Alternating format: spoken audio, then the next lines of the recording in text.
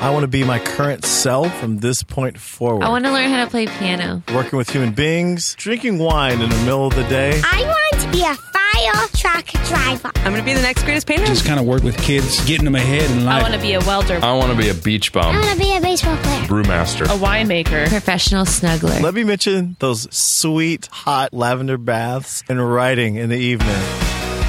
What's up, everybody? I'm Blake Fletcher, and this is the Half Hour Intern Podcast, where we explore the interesting paths people take in life. So this morning in America, we had the announcement of who the next president of the United States would be, which I know has impact like all over the world to anyone listening to this podcast. So the episode that I was planning on releasing today, so now this episode will be coming out the day after that announcement was made, I just felt like might ring a little hollow or something on the day after such a kind of like emotional day. I think there's like a lot of tension and emotion I know in America. I don't know what the feelings are in the rest of the world. But anyways, so I wanted to play an older episode that I feel like if anyone was on the, if anyone was of the opinion that they're like not very happy about the outcome of the election or think it's weird or anything like that, I think it's very important that we remember that the president is only one person, and that does not dictate the direction that a country goes in. That does not dictate what your life is like.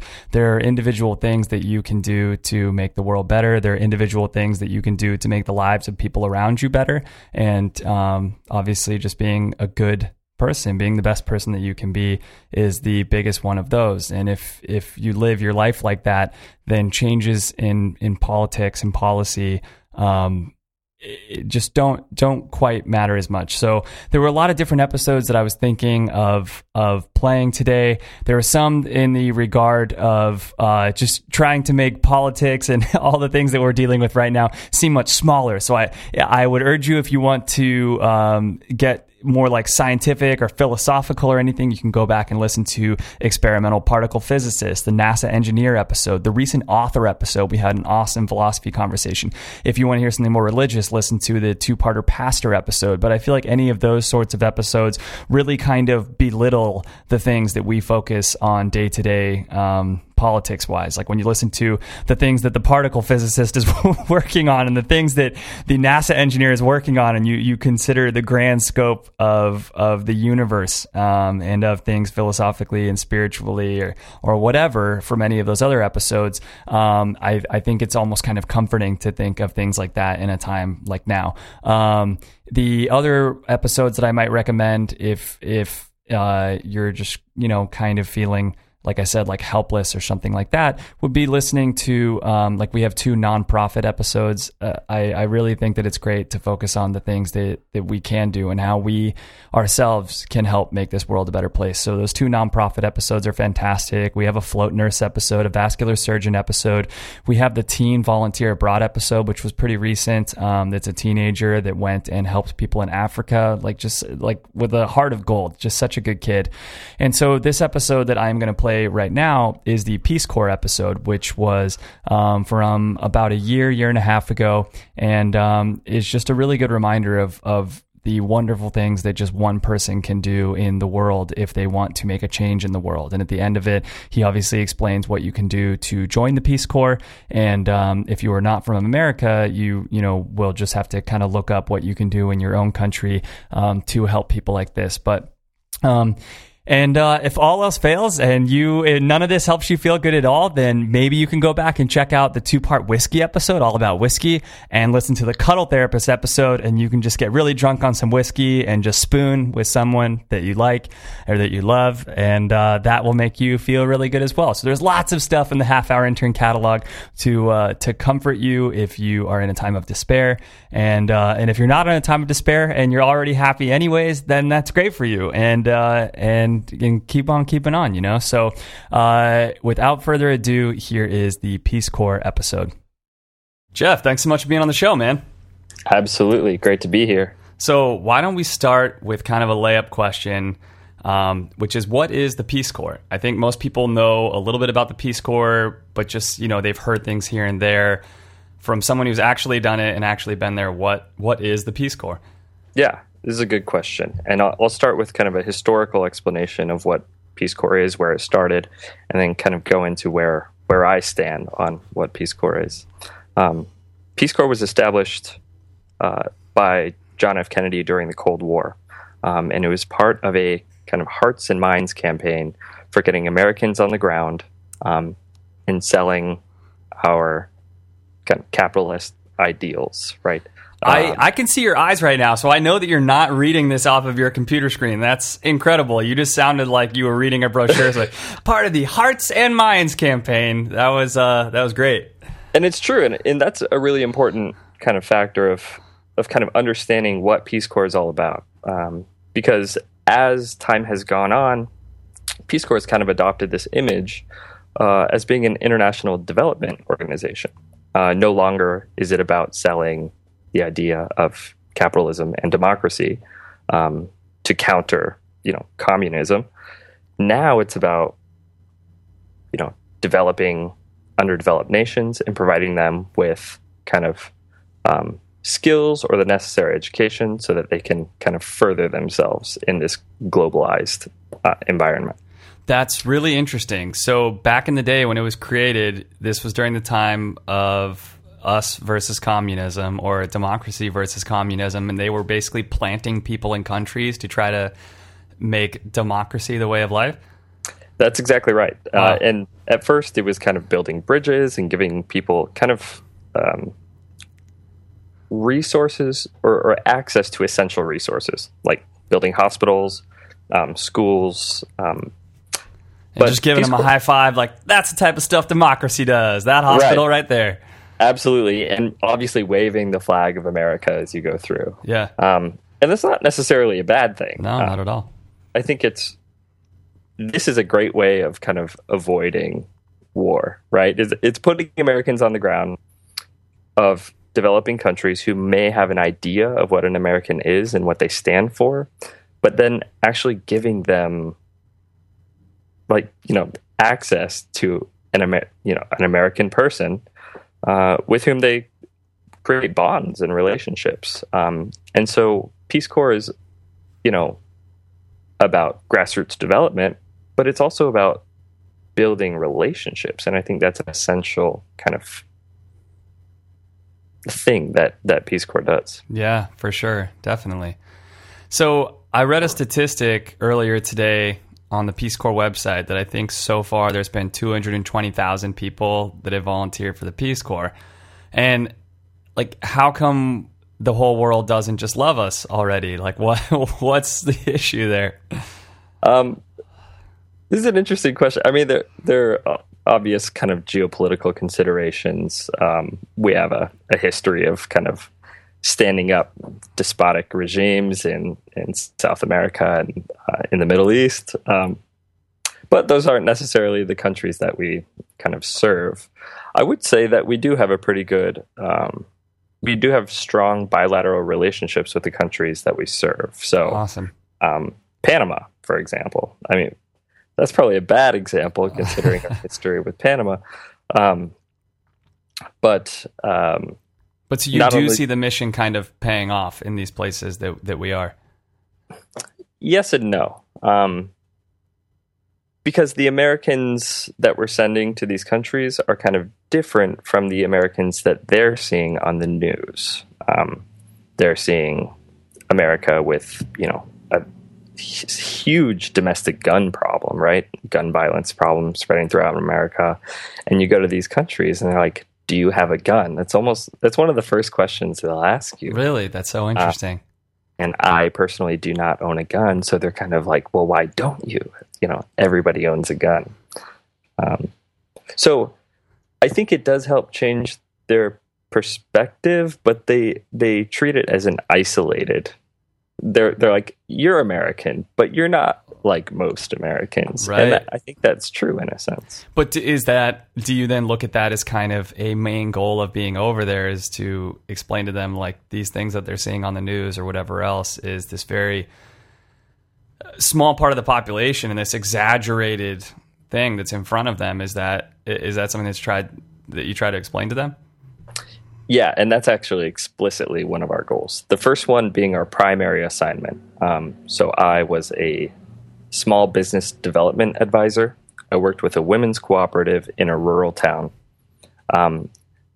That was my primary goal. My secondary goal was to kind of act as a micro ambassador to America, like explaining our alliances, our allegiances, kind of our wars at times.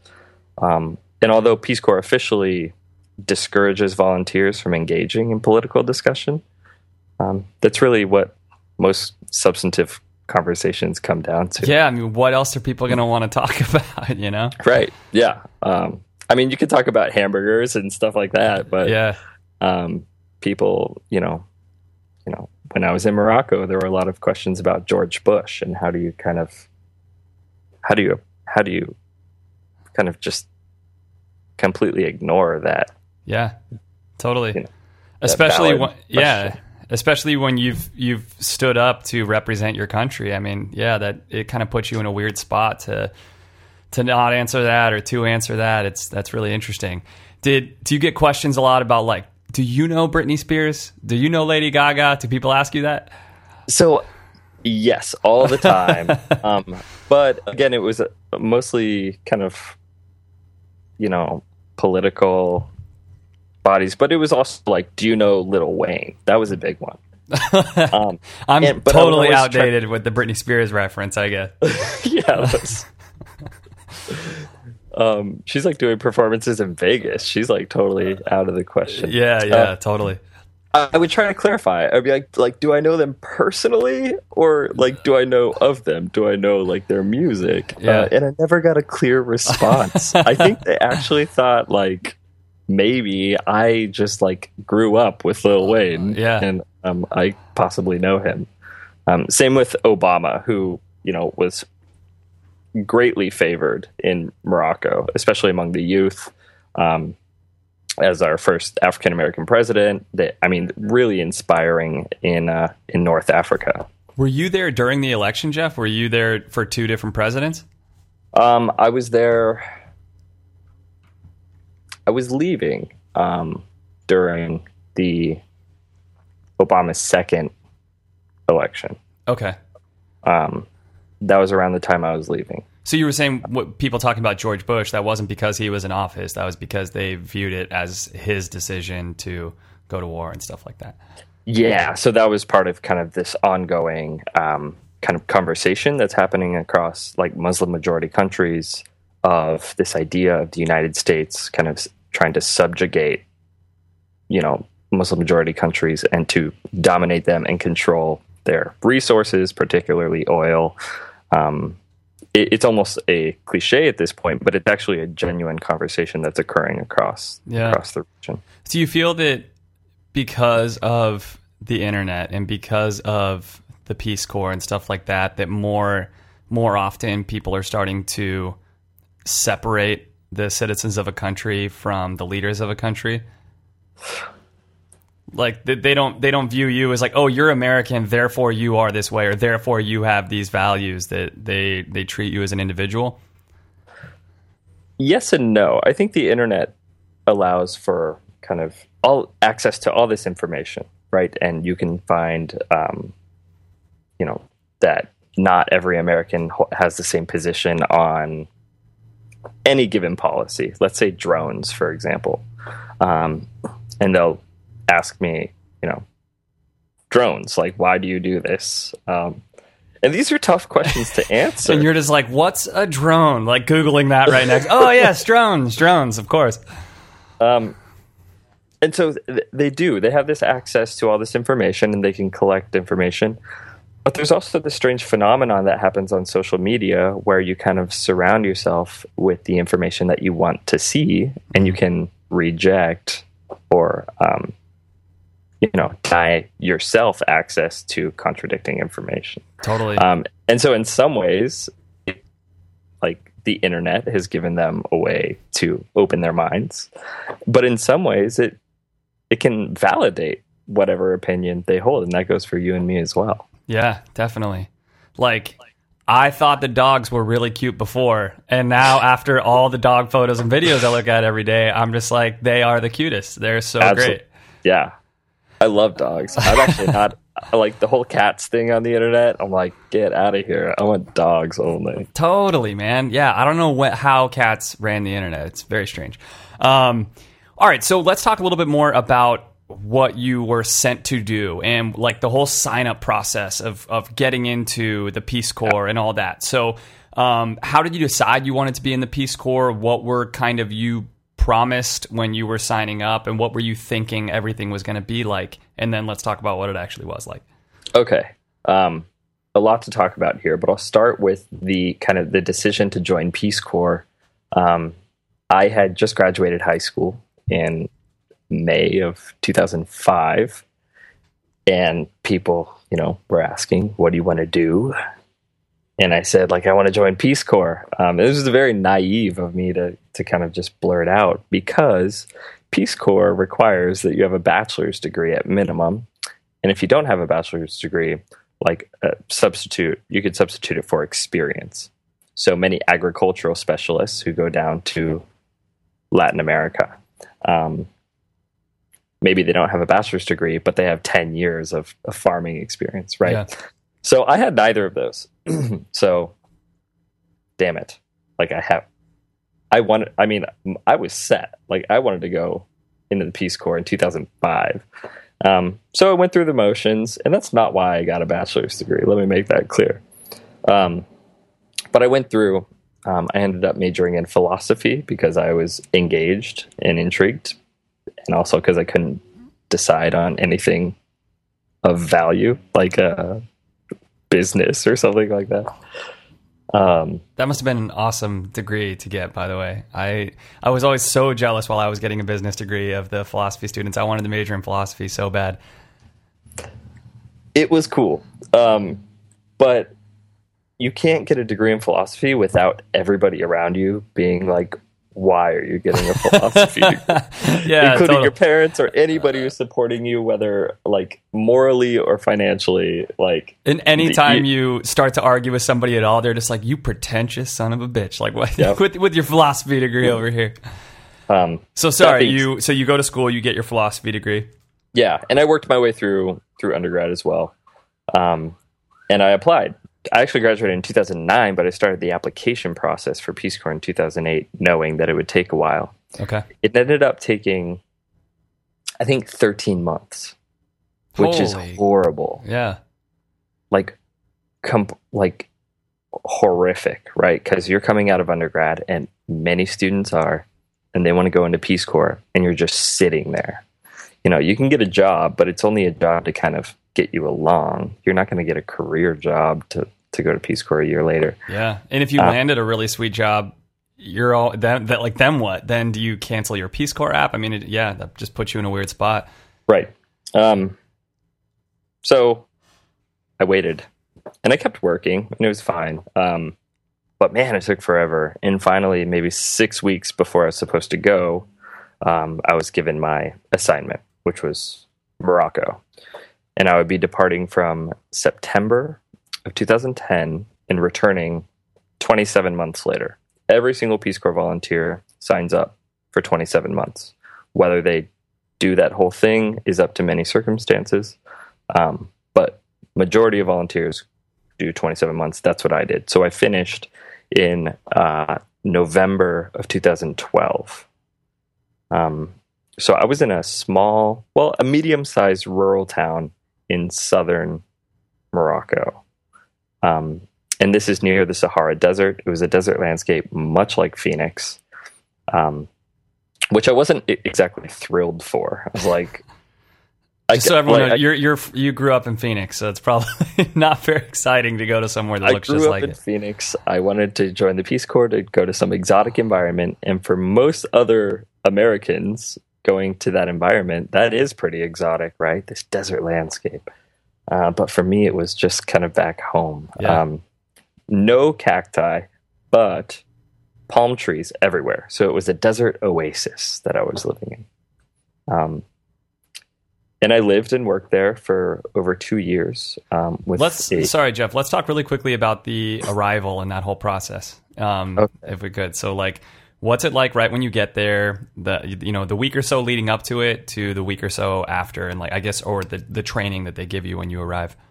Yeah, and this is actually a very important point. The week before, I was just stressing and going crazy about packing. What do I bring? What do I leave?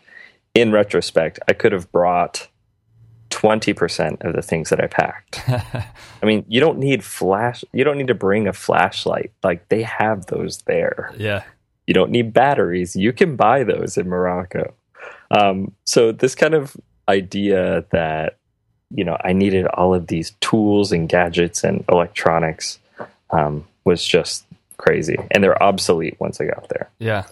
It's funny if you've never been to a quote unquote third world country before, or done a lot of traveling, and you get there and you're like, oh yeah, I'm not visiting cavemen. Like you said, they have batteries, they need to purchase things. There's a store right there. And that was something I kind of learned. I mean, I had been to Mexico, but not for a long time. I thought I was going to Morocco, going to be in the boonies. And so I wanted to bring everything that meant something to me, which was crazy.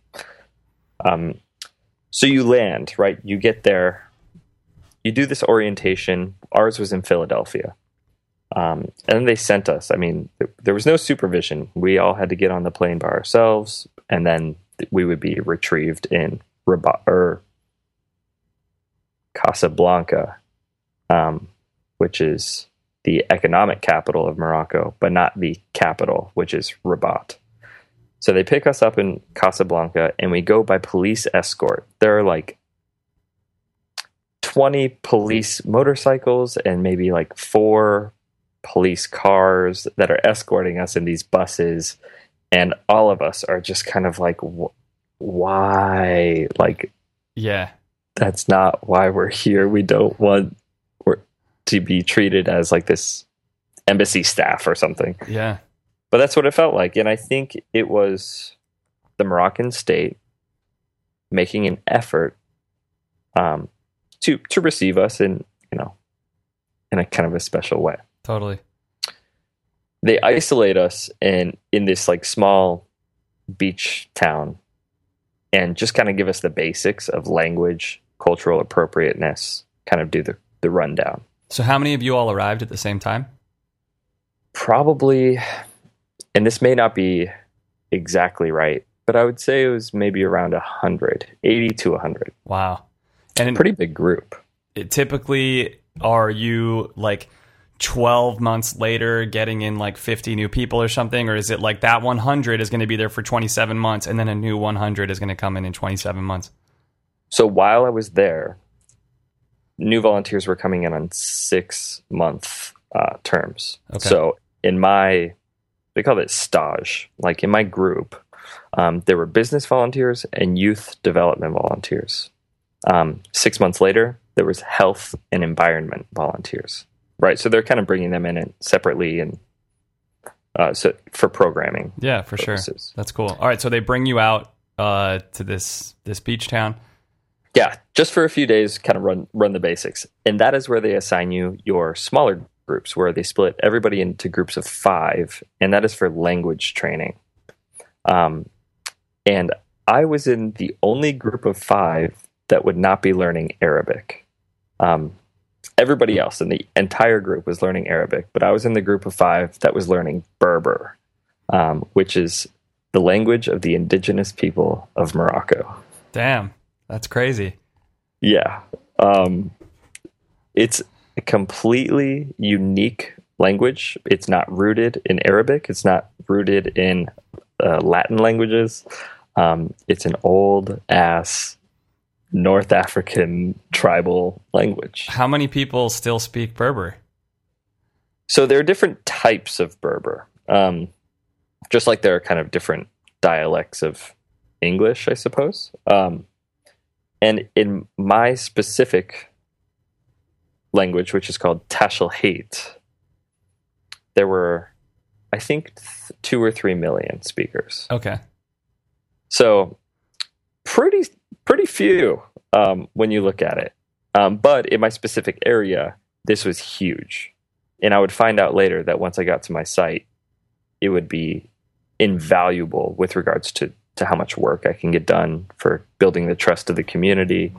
It kind of worked against me, though, when I went to, Arabic-speaking cities, which are all the large cities in Morocco. Yeah. And I'm trying to communicate in what is basically a, farmers, what is considered to be lower on, this socioeconomic scale, this language that most people don't identify with. Yeah, crazy. Okay, Yeah. so you get top Berber. How long, how long, I guess, are you isolated at this beach town and they're just training you and all that? That was maybe 4 days. And then they assign you these groups. And I was assigned to a Berber group. And we went together with a language and cultural facilitator who is a host country national. Her name was Malika. She's the best woman ever. She brought us to this town called Ait Hamza, which was in the Atlas Mountains. So it was a very cold area that was very different from where I would ultimately end up.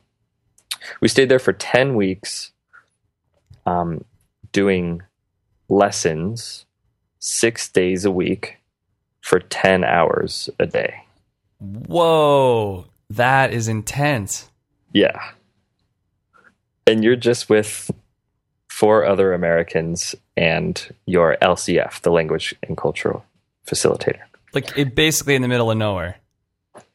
Oh, yeah. I mean, and not only that, they don't really want you going out on your own because you still don't have the kind of language and cultural understanding that's required to navigate a small town in the middle of nowhere. Like, what are you even supposed to do on your seventh day, on the day off? Like, I imagine you're almost like wishing that you could just go back to class just to have something to do.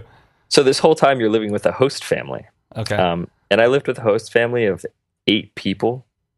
And one of the requirements for Peace Corps for hosting a volunteer is that they have to have their own room with a door that locks.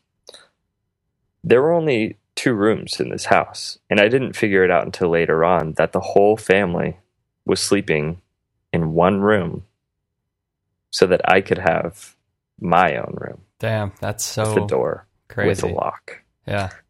That's some powerful stuff. I mean, I'm not snooping around their house, but, it didn't take me too long to figure out what was going on. And so on my day off, I would spend time with my host family, and we would go to souk, or the market.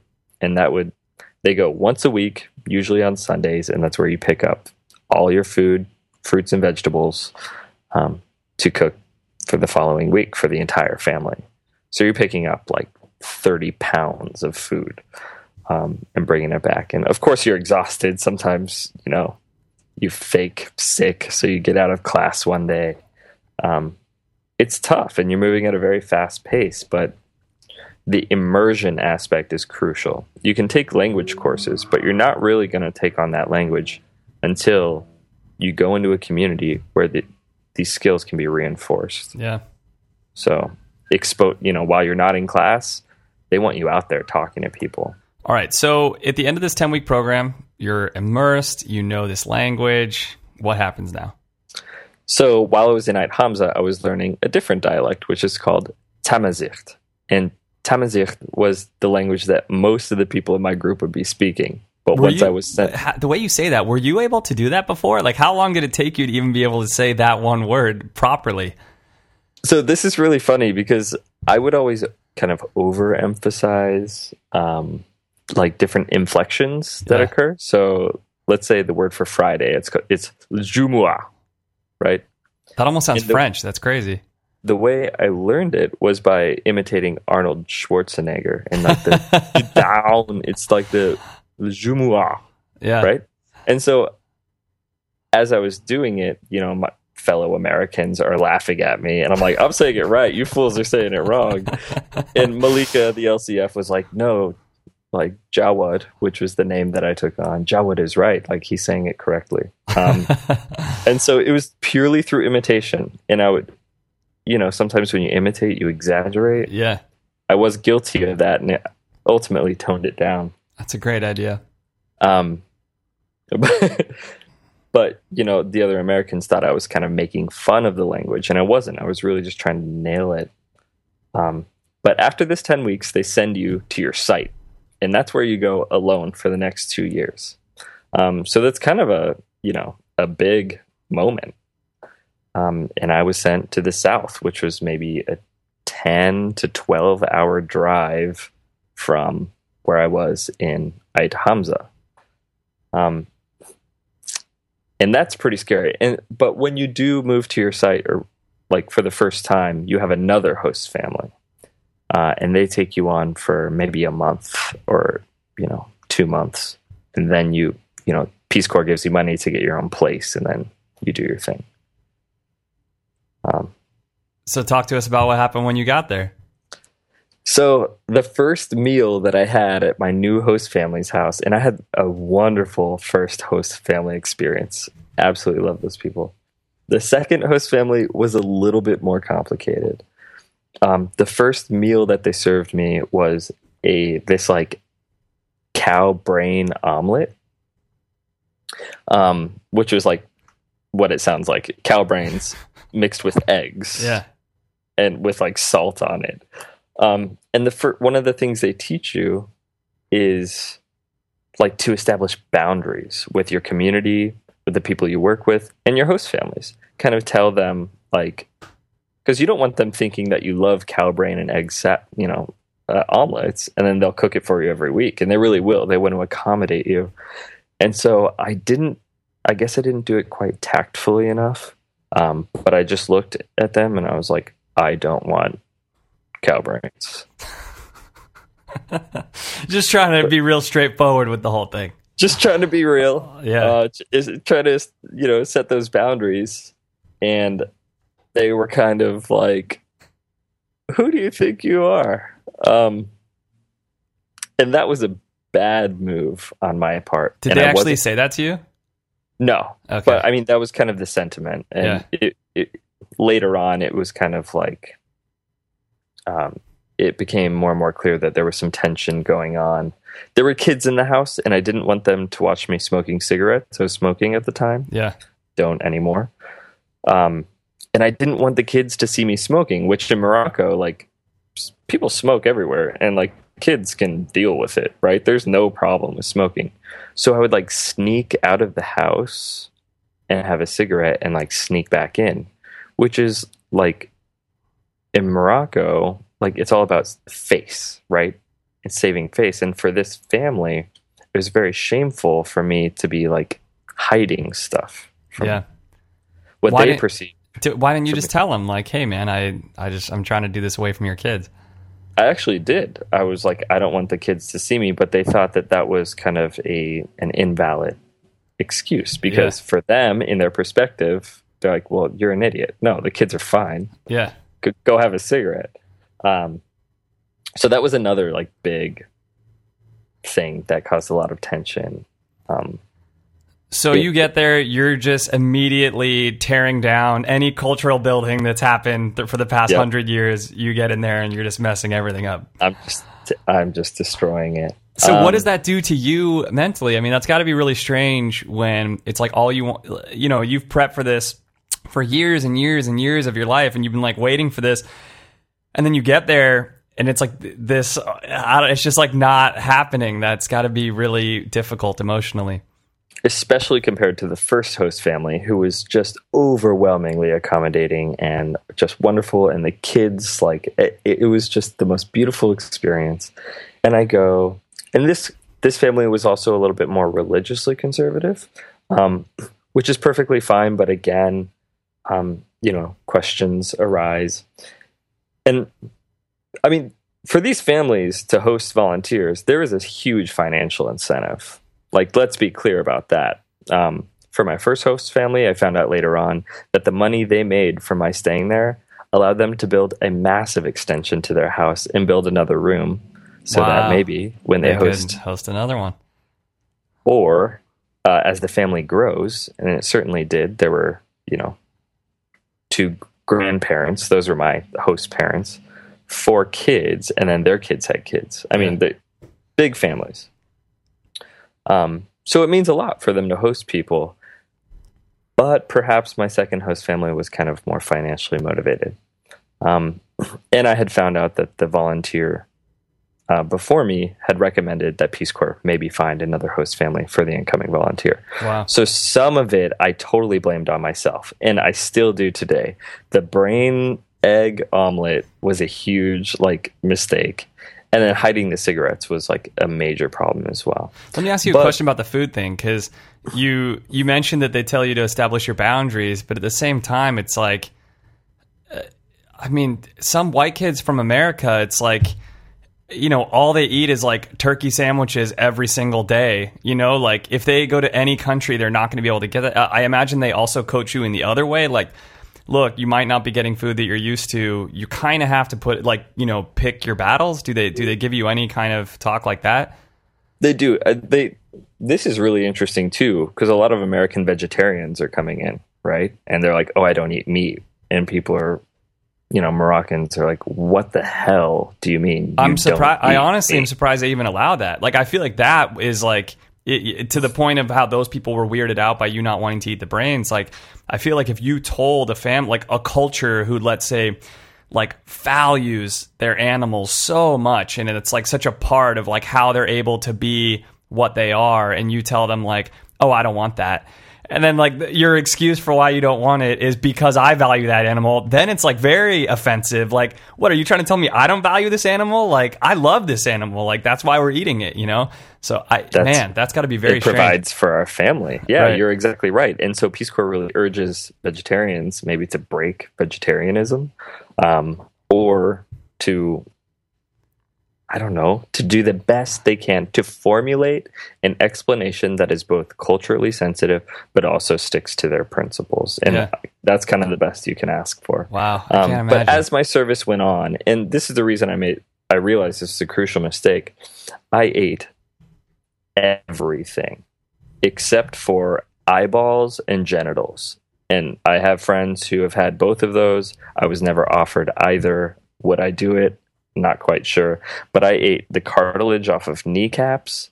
I ate hoof cartilage. I ate brains, intestines. One of my favorite kind of strange foods was chicken liver wrapped in these thinly sliced fat, and they put it on the grill. It's amazing, super fattening, but it was great. So I realized I came in a little bit hesitant, but once I was there, I really opened up. But that also opened me up to some sicknesses as well. Yeah, I bet. So this family that you didn't start out with very well, were you with them for 2 years?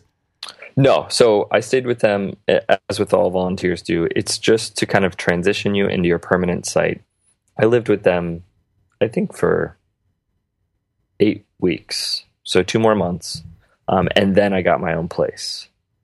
And so we kind of my vacating their place was even done a little bit unceremoniously, where I left a day early because my move-in date wasn't a day earlier than their contract. They thought they may not be getting paid for the last day.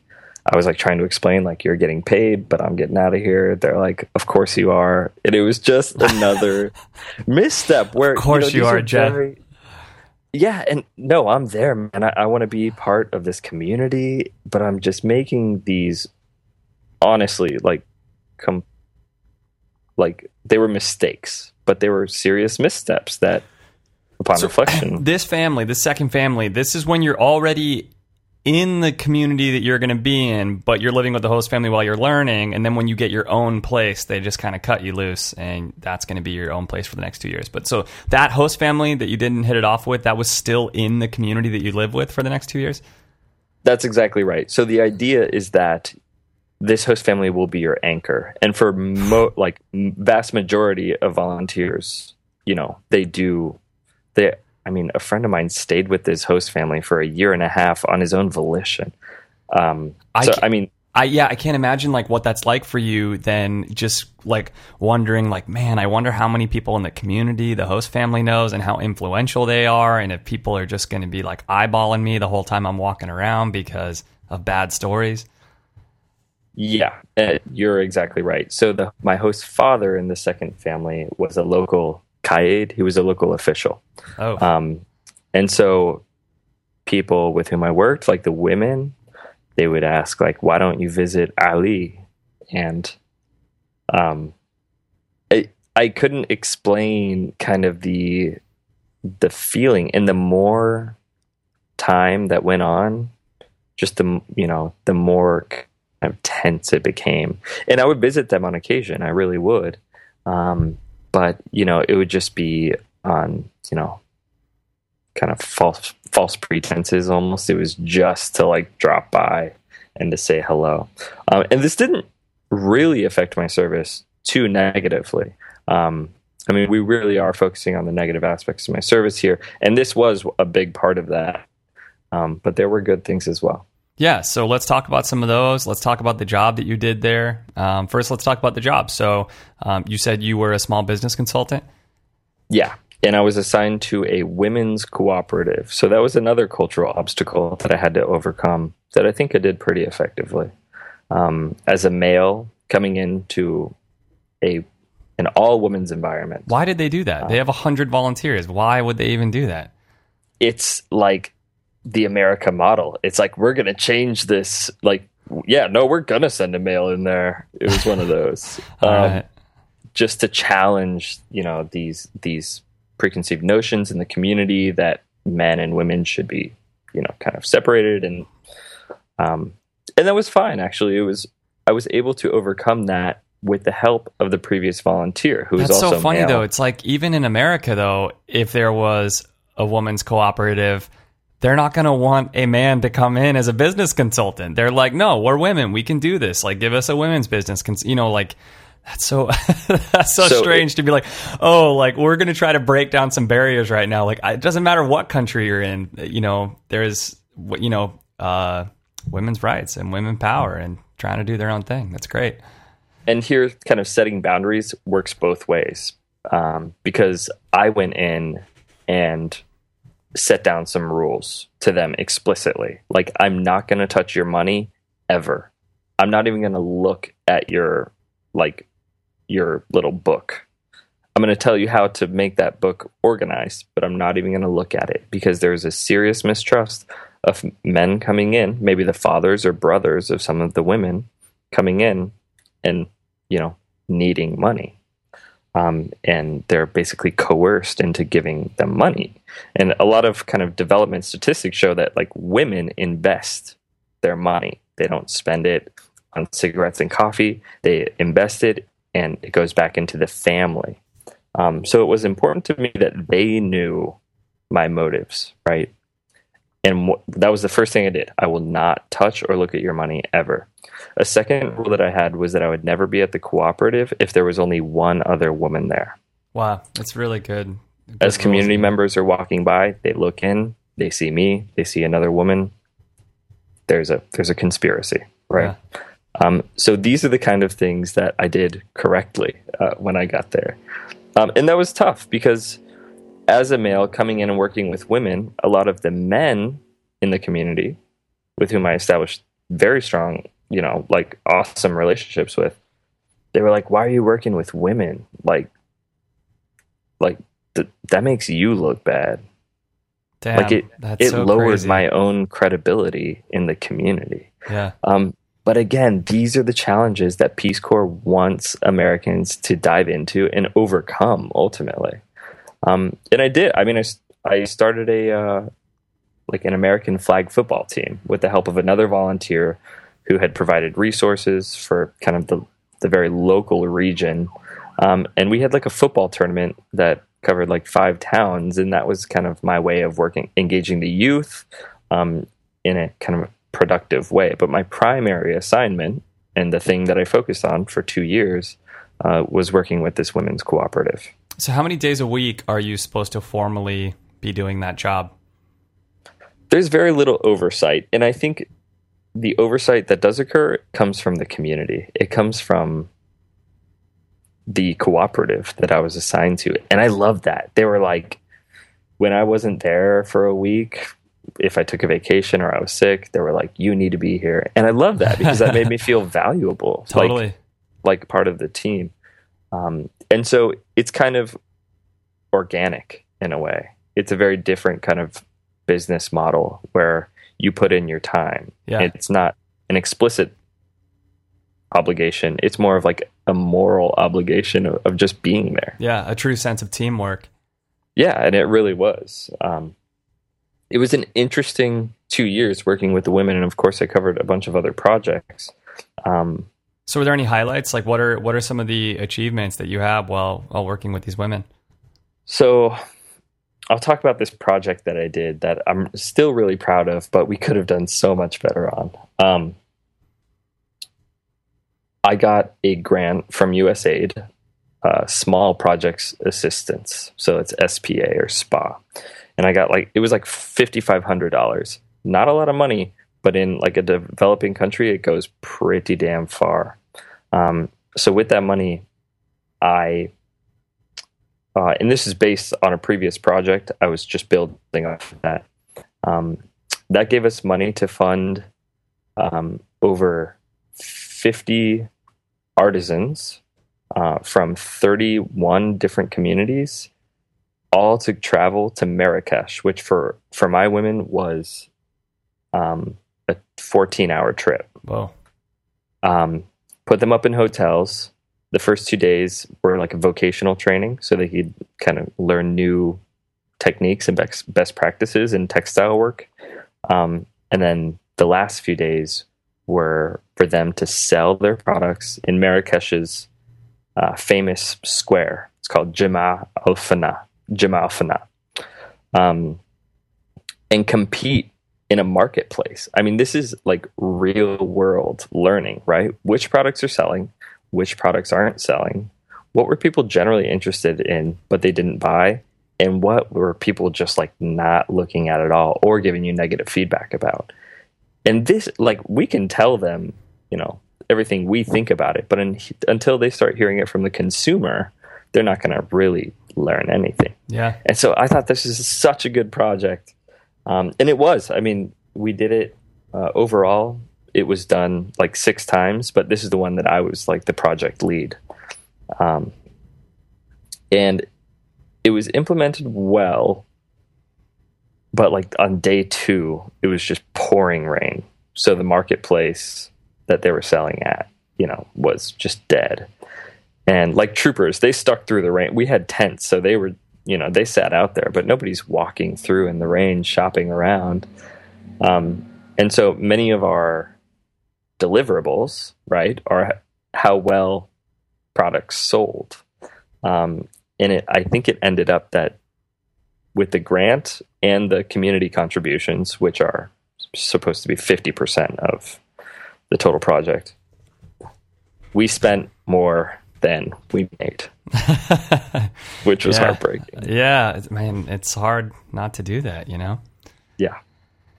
So why don't you tell us about some of the kind of the lessons that you learned during your time there, whether that be good, bad, heartbreaking, eye-opening? I had a wonderful time. But every single Peace Corps volunteer's experience is unique in that not only depends on the specific community in which they served, but it also depends on the country program. So Peace Corps operates in over 100 countries, I believe. And each country is going to be administered and programmed differently. And so you may have better or worse access to kind of resources that you need to be a really good volunteer.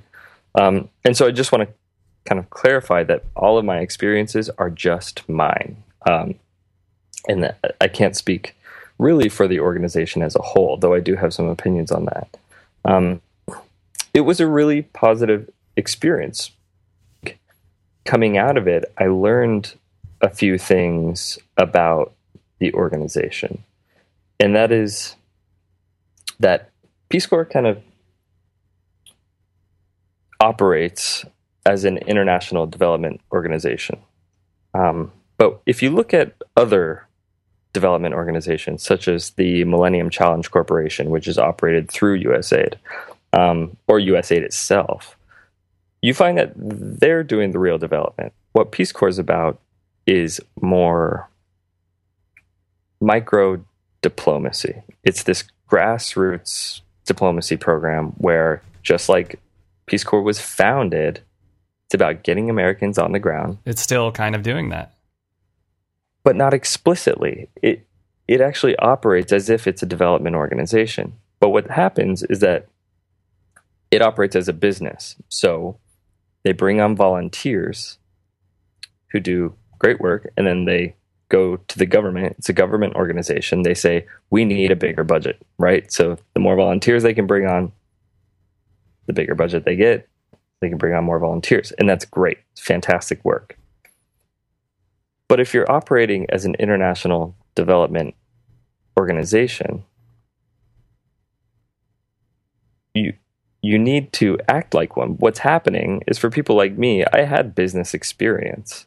But one could argue that I was not qualified to teach a women's cooperative in Tinjdad, Arashidia, Morocco, the essential principles of business as it operates in that country. Yeah.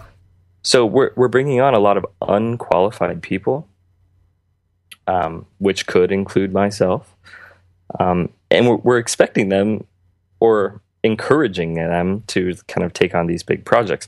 And so you go in and you think, you're going to change some lives. You're going to impact this cooperative, and this cooperative is going to be super successful by the time I leave.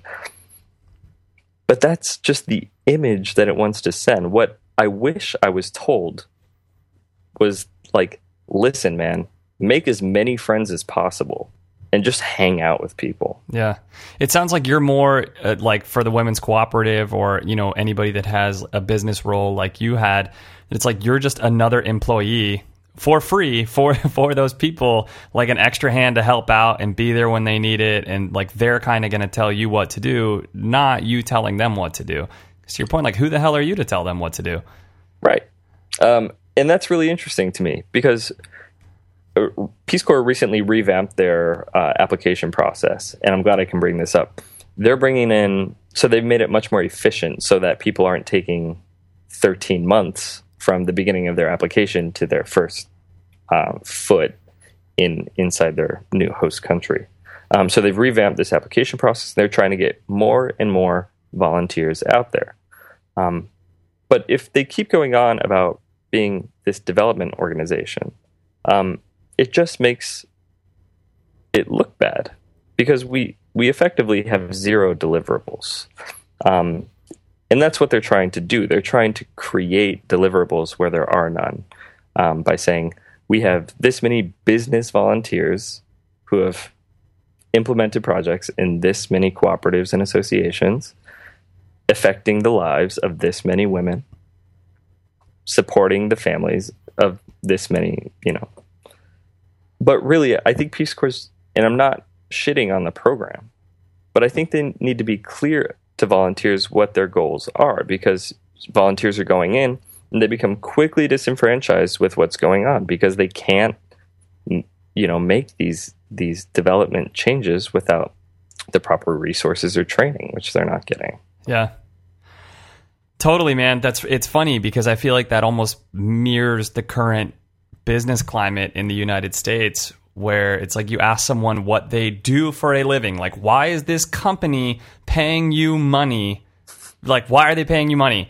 And everyone has a different job title. It's all this like ambiguous white collar stuff that, like, I mean, I guess if I'm not in the office, nothing really changes. But if I'm there, I find stuff to do and whatever. And it's funny, because it sounds like that's the same sort of thing over there, where you're like, there's no actual deliverables. It's like we, in the current business climate, like, we create these deliverables for ourselves. But like, what are we really doing? You know, like what, like I talked about that so much when I was in my previous line of work, of how much I just kind of wished that I was like a mechanic or a home builder or something like that, where it's like, okay, like this car used to not run, this car now runs. I did that. Like, that's my deliverable.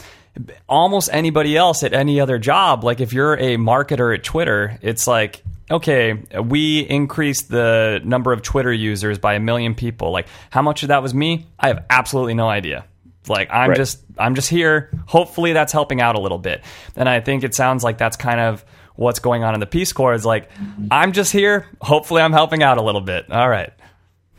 That being said, it's a wonderful program, and I think it does wonderful things, not only kind of personally, like the way it personally affected me, my experience, but as we were talking about earlier, like in terms of bilateral relationships, not only between our countries, but between the people of our countries.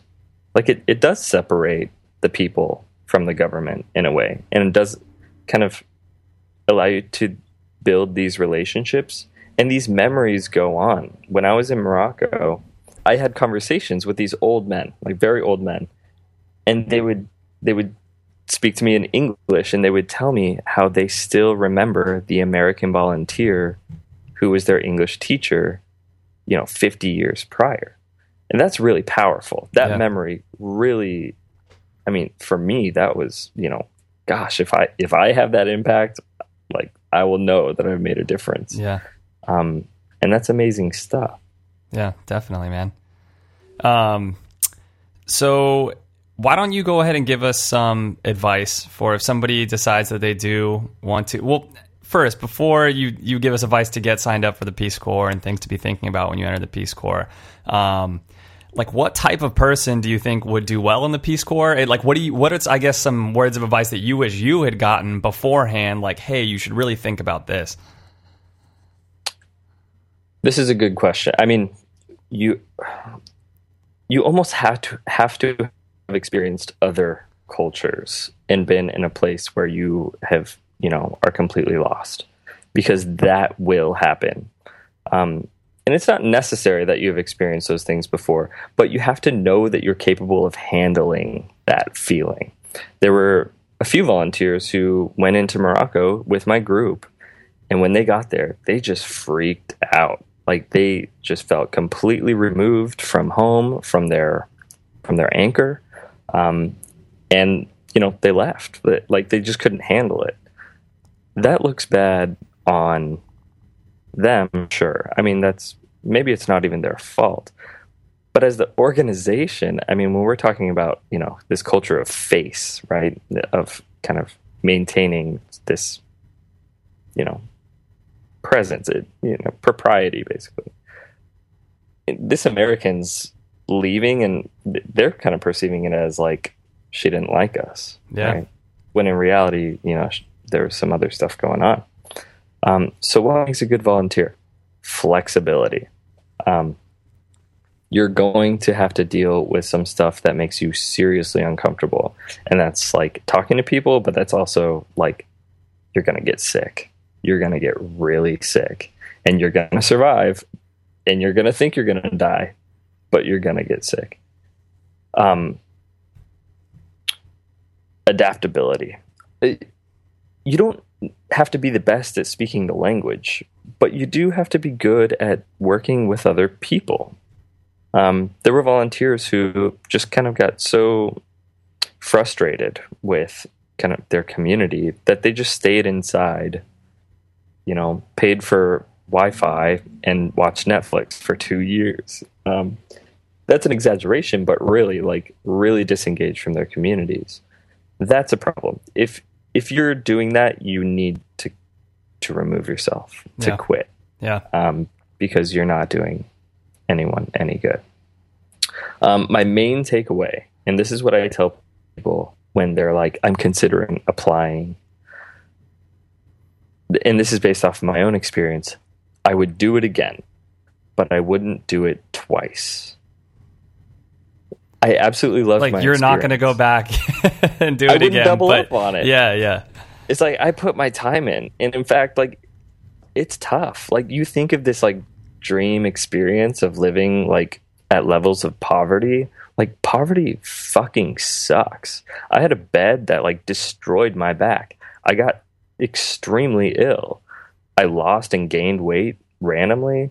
But through that, you persevere and you learn a lot about your own character, and, you know, and you build these friendships that are just like I could go back in 10, 20, 30 years, and I guarantee Zachariah and Abdul Wahed will be stoked to see me.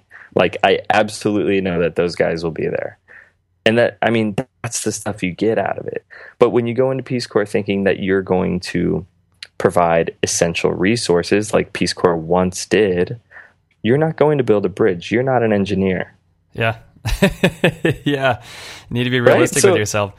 What sorts of things do you I assume, learned about now after the fact that would have maybe been good test runs while here at home? Like, I imagine this probably shaped the way you are in terms of volunteering and stuff like that. And I always had this stance on, like, let's say a family wants to have kids. Like, I feel like you should only be allowed to have kids, or you should only have kids if you are 100% willing that if tomorrow you find out that you cannot have kids, like, they're not going to look like you, they're not going to act like you would want to adopt immediately, because what you want to do is raise a kid. Like, that's the thing that you want. You don't want to, it's not the benefit of having a human that acts like you.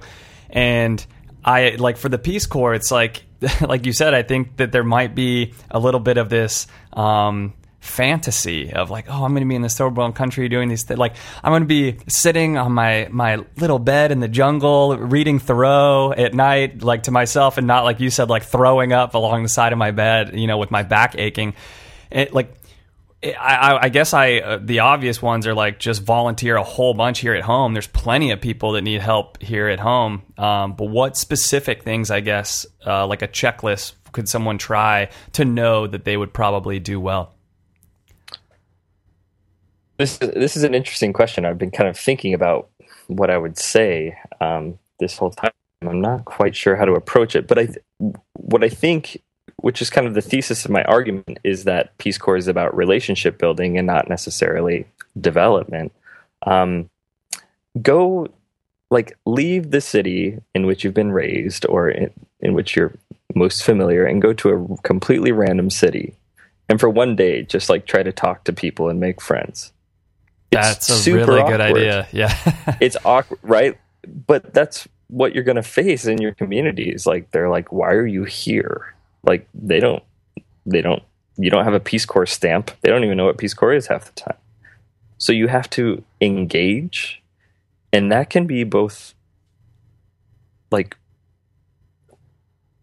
it can really deflate you if it doesn't go well for a few days or a few weeks. But it could also really, over time, and I think that's what it's about, you will build on those things. But if you go, walk into a bar in a city that's not yours, in a culture that's not yours, and try to make some friends, that would be an interesting test. That's such good advice, man. I love that. That's perfect. Awesome. Dude, Jeff, thank you so much for all the stories and advice. It was awesome. Thank you. This has been a very introspective experience for me as well. So. Good deal, man. Glad to hear it. Take care, buddy. All right, you too. Hey everyone, it's Blake. I hope you all enjoyed the episode. If you did, I would appreciate it so much if you told a friend about it to help spread the word about the show. And if you've been listening to the show for a little while and been enjoying yourself, I would really appreciate it if you left a review on iTunes. That's a way that a lot of people learn about new podcasts. And the more reviews and the better reviews that a podcast gets, the more people that podcast ends up in front of. So that would be a really awesome way to help the show. And if you're sitting there and thinking to yourself, yeah, that's all fine and good, Blake, but what are you going to do to help me out? Well, how about being a guest on Half Hour Intern? That is right. You could totally be a guest on this show. So if you have been sitting there listening to this show and thinking to yourself, you know what, I do this totally awesome thing for a living, or you know what, I have this awesome hobby that I'm really, really passionate about, and I would love to tell people about it, go to halfhourintern.com and click on the Submit Your Ideas link at the top of the page. And through there will be forms that you can fill out to get in touch with me about the possibility of coming on the show and being a guest yourself on the Half Hour Intern podcast. Thank you guys so much for listening.